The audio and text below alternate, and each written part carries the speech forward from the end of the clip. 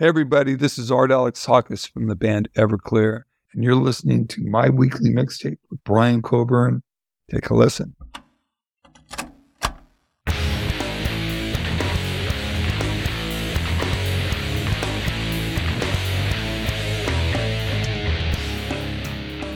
Welcome to My Weekly Mixtape, a podcast that takes the classic mixtape approach to building a modern playlist. I'm your host, Brian Coburn. One of my favorite aspects of My Weekly Mixtape is speaking with some of the amazing artists whose songs have graced my mixtapes and playlists throughout the years. And I'm excited to continue that tradition on this episode by welcoming tonight's guest, Art Alexakis of Everclear. Art, thank you so much for joining me on My Weekly Mixtape. Thanks, Brian. Thanks for asking me, man. Sounds cool. I used to be a killer mixtape maker back in the day. Well, Art, I'm glad you said that because I start every episode by asking each guest the same question. What does the word mixtape mean to you? Cassettes. Yeah, that's a mixtape. I mean, now it's a playlist. And I still make playlists for my wife, but back in the day, I'd make mixtapes for people.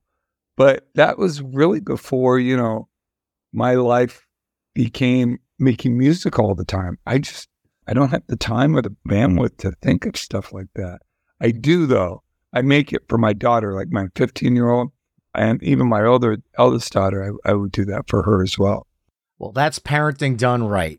You think so? Oh, 100%. Anything that I can do to pass any bit of my musical tastes onto my children in the next generation, I feel like we're doing something right. That's right.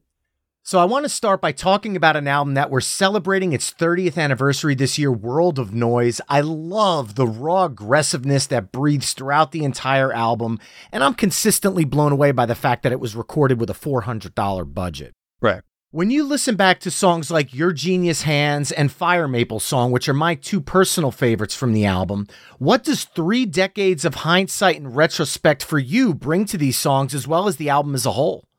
Well, personally, as songs and even as those master recordings, even though they were recorded seriously lo-fi, I still think they're exciting. I still think they're good songs.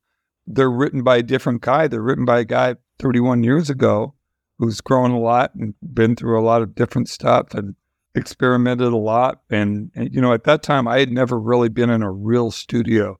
I'd been in like some studios, but not with like a major label budget behind me. That wasn't going to happen for another year or two. And when I listened to Your Genius Hands, I still think that's a great album opener. And that was the show starter for years and years and years until So Much for the Afterglow. And now we start with So Much for the Afterglow. But every now and then we'll break out Your Genius Hands for sure. And we play Fire Maple Song all the time. I just did a 4-show run and we did it in 2 of the shows. Yeah. And Fire Maple Song is also featured on Live at the Whiskey A Go-Go, which is the new live album from the band that is coming out on Friday, September 8th. Yeah.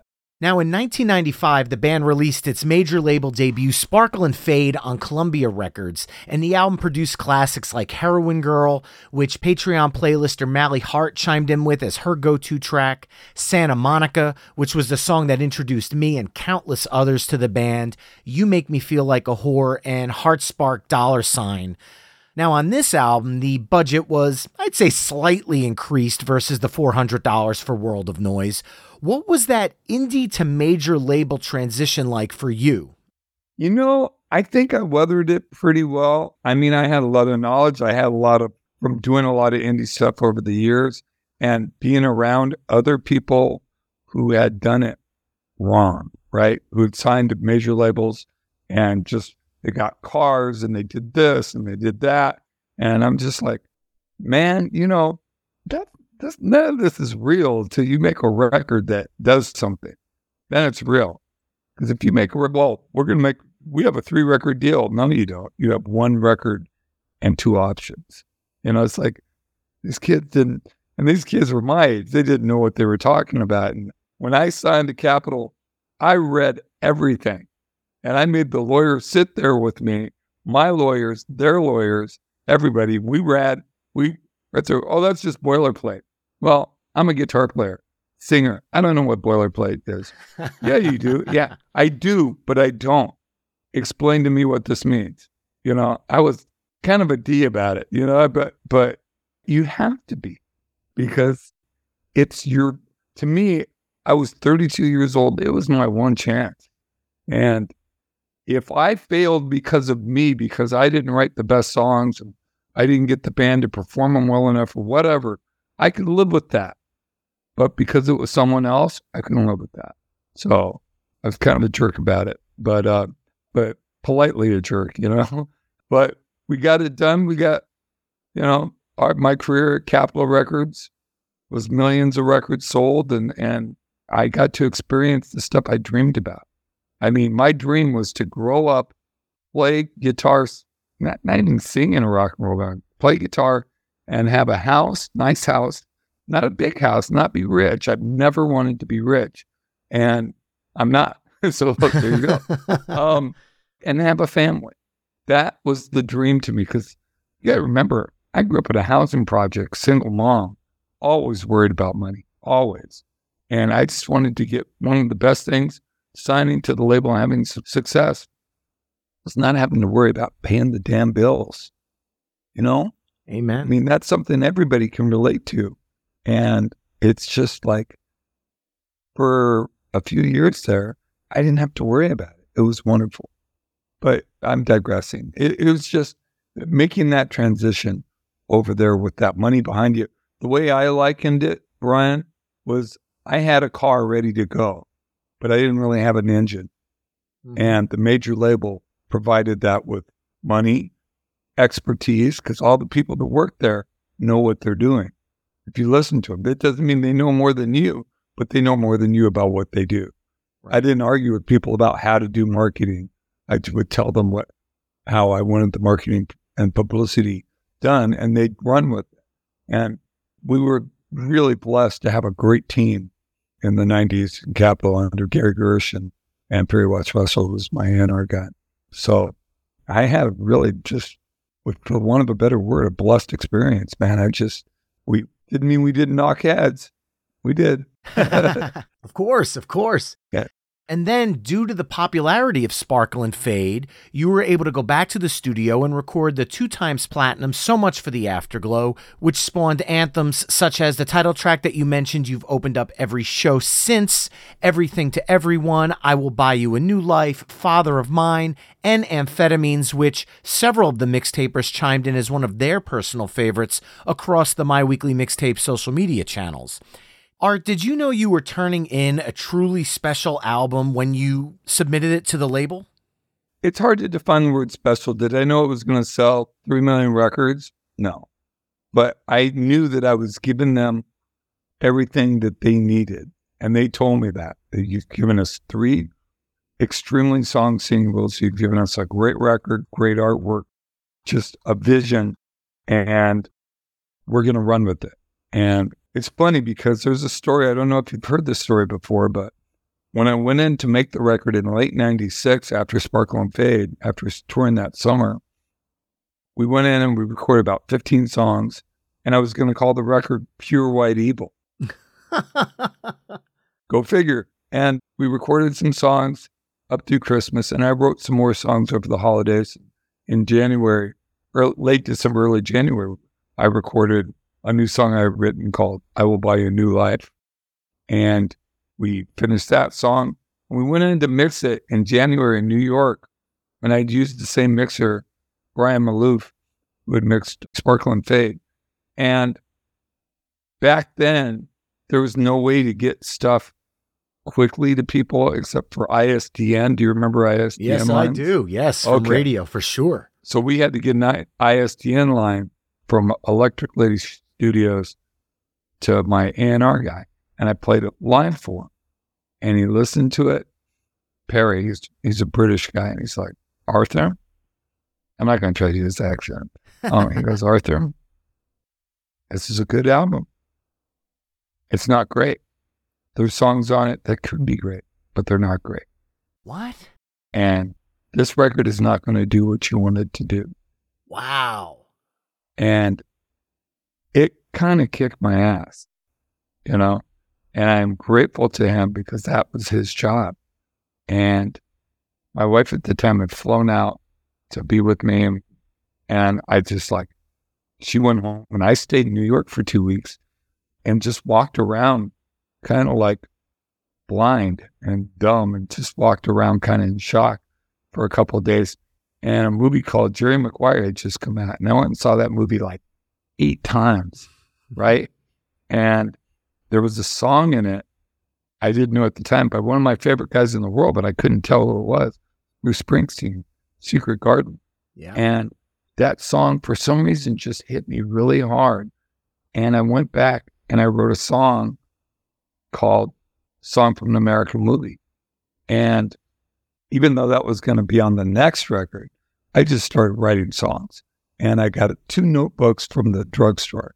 I got a notebook to write songs in, and I got a notebook to make notes on what I was going to do, like different production things I was going to do. And some songs are like, just get rid of them. Not going to make the record. Some songs are like, re-record the drums. Some songs, re-record everything. Some songs are like, add keyboard, add some sort of bell-like sound here, do this. I went through everything 2 weeks. I stayed there for 2 weeks, made all these notes, got on a conference call with everybody, my A&R guy, management, all the guys in the band. I'm like, this is what we're going to do. We're going to go into this studio. I need you to book this studio for this time. I want Andy Wallace to mix it. Please call him, see if he'll mix it, and when he can, what his schedule is, this and that and this and this. And that was it. And we did all that. I had like this, it looked like the Dead Sea Scrolls. It was like, this is what we're going to do. And we did all that stuff. And I added some new stuff as time went on. So when I handed that in with the artwork, Perry's like, well, the first song's too punk rock. And even with that Beach Boys intro, I think people are going to think there's no changes. I'm like, look, and here's a list. Here's a list of how we think the song should go on the record. And I go, oh, great. Can I have that? I go, you didn't even read it. I go, no, I have creative control. This record is the best it can be. Leave it alone. Don't F with it. Leave it alone. And yeah, so I did feel like I was giving them something that had hit all their benchmarks of what they wanted and hit everything inside me creatively of what I wanted. I couldn't make that record any better.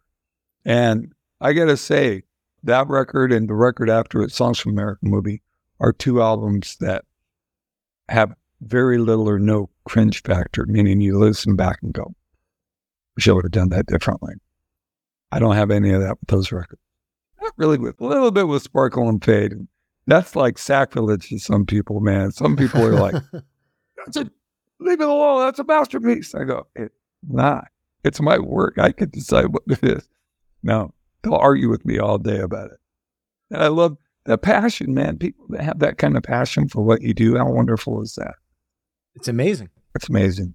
When people love music, man, that's all that needs to be said. It's love. Now, you mentioned the song just a moment ago, but when you're following up an album like Afterglow, I'm sure you're aware it's no easy feat. But the band did that in what I would call epic fashion, releasing 2 albums in 1 year, 2000's Songs from an American Movie Volume 1, Learning How to Smile, along with Volume 2, Good Time for a Bad Attitude. Now, between those 2 albums, fans were treated to songs like AM Radio, Wonderful, your incredible cover of Van Morrison's Brown Eyed Girl, When It All Goes Wrong Again, which Patreon mixtaper David Owens chimed in with as his go-to track, and Unemployed Boyfriend, which Patreon playlister Cactus Pete chimed in with as his go-to track. Can you talk about the mindset behind releasing 2 albums in 1 year versus maybe releasing a Songs from an American Movie double album? Was that you? Was that the label? Wasn't the labels at all. They didn't want to do that. Originally, I pitched it to them saying, and pitched it to them. I told them, I'm going to give you a double album. And they're like, well, as long as it's got 2 to 3 singles on it that we can sell, great. And I'm like, I will give you that. I don't write singles, but I'll keep writing songs and recording them till I feel like you have singles. And then when you agree, we'll move forward. That's fair. I don't mind doing that, but I never wrote songs to be singles. That's creepy. That's like trying to produce product instead of making music. Right. And it does become product. That's fine. Once you give it to the label, it's product.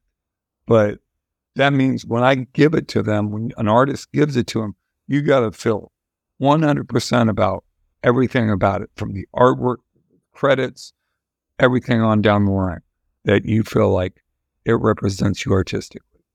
And I used to think that rock and roll people that call themselves artists were pretentious.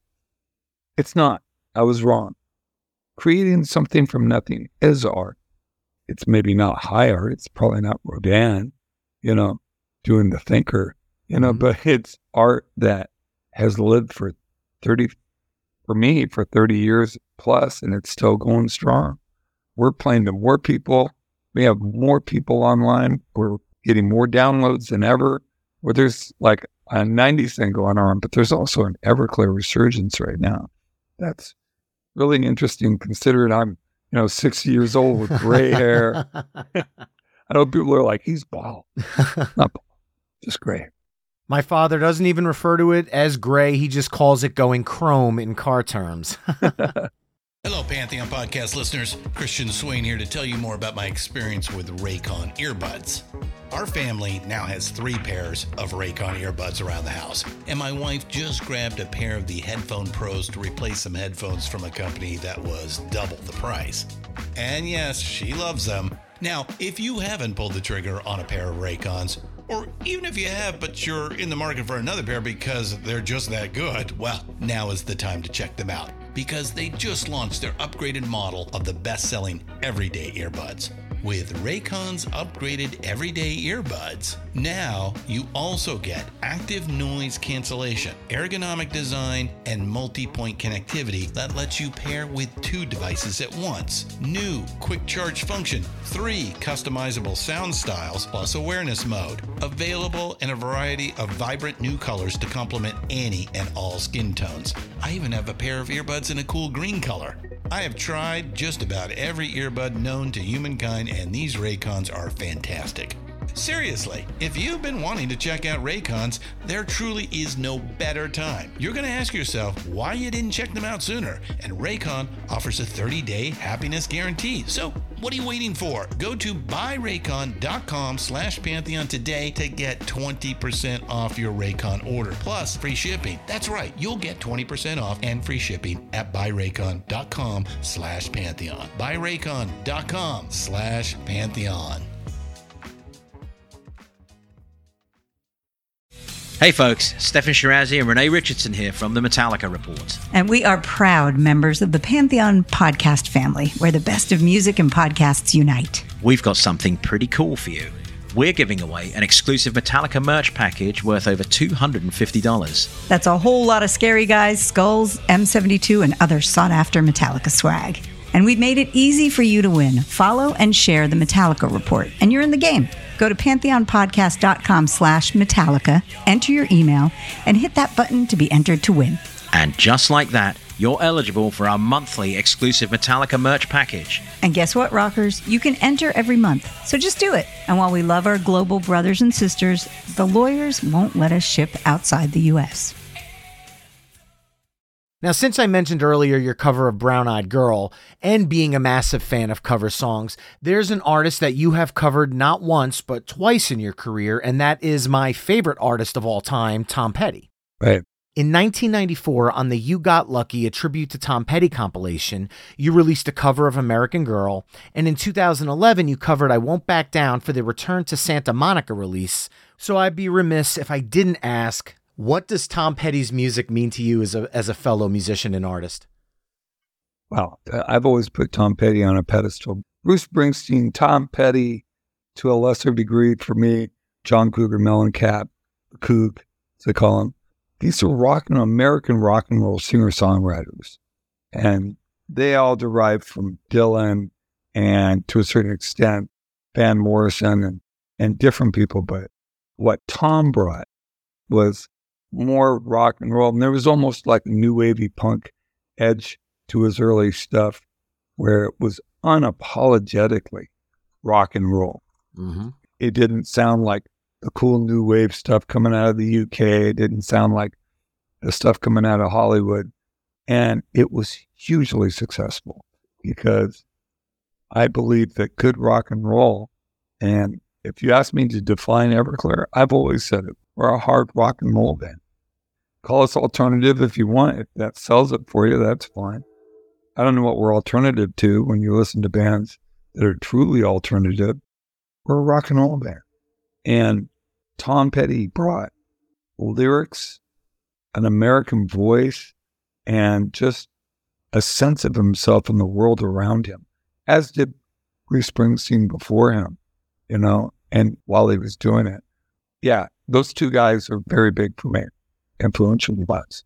Well, I want to pivot now to my personal favorite Everclear song, because this show is something that is special to me. And this is a song that might be considered a deeper cut to people, but I've always wanted to ask you about it. And it's the song The Drama King from 2006's Welcome to the Drama Club.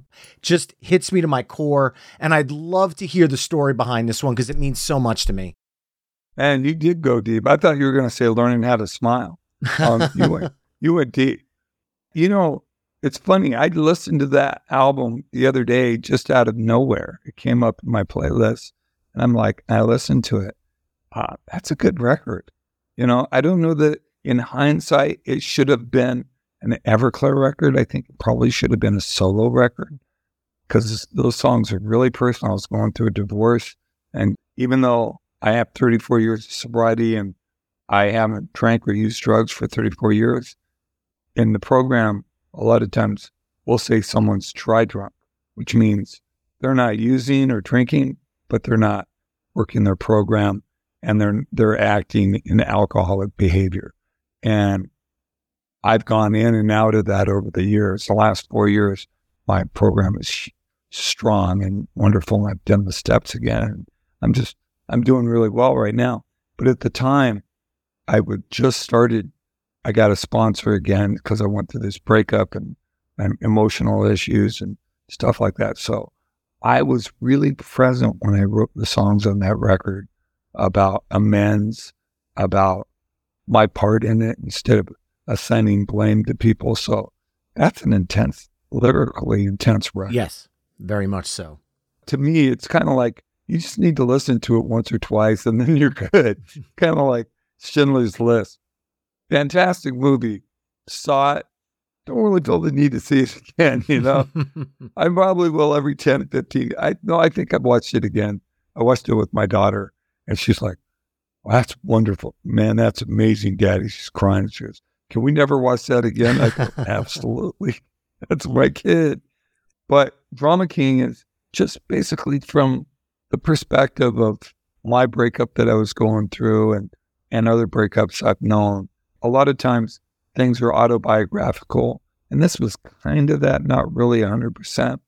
But it was also, a lot of times I'll make amalgams and composites of characters that are me from different experiences and put them together.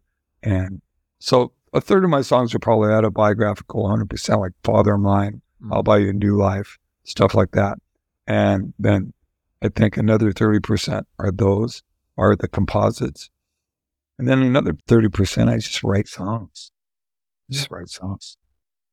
Well, out of all of those songs, if you had to sum up your musical legacy in 3 Everclear songs, which ones would you choose? I don't know.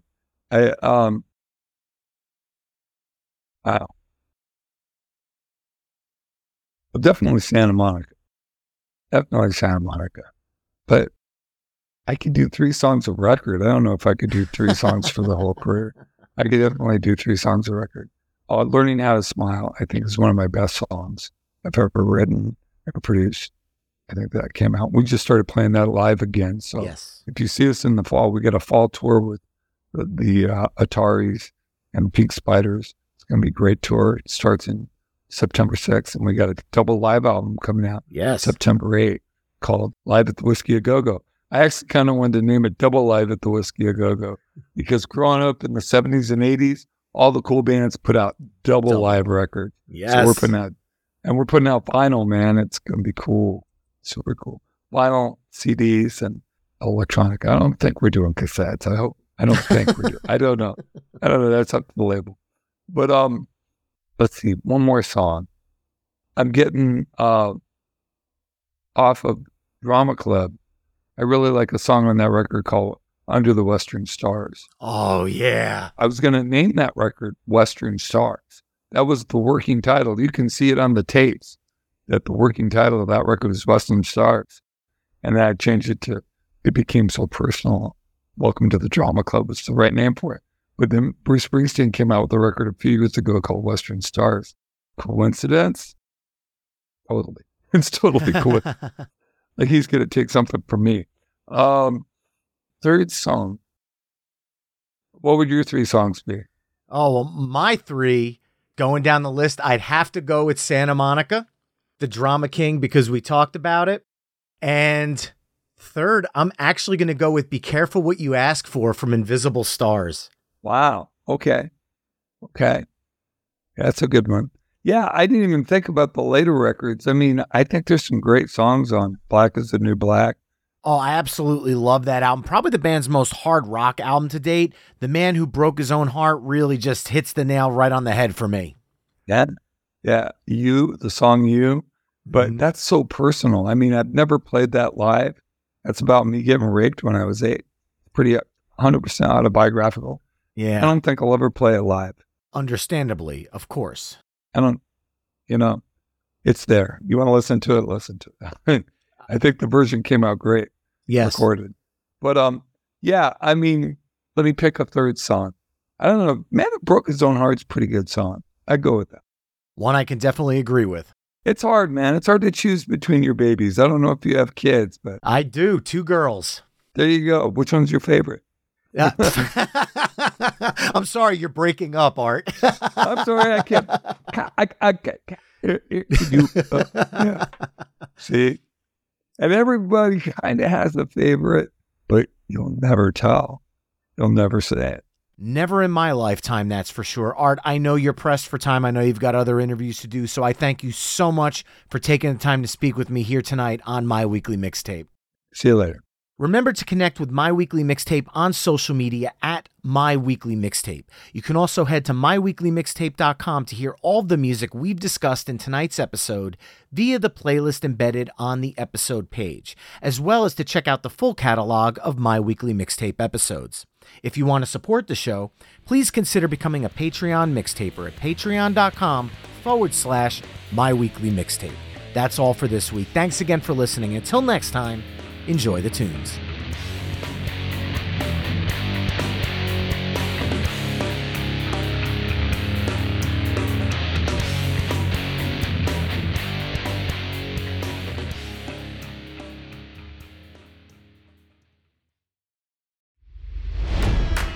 It's NFL draft season, and that means it's time to start thinking about fantasy football.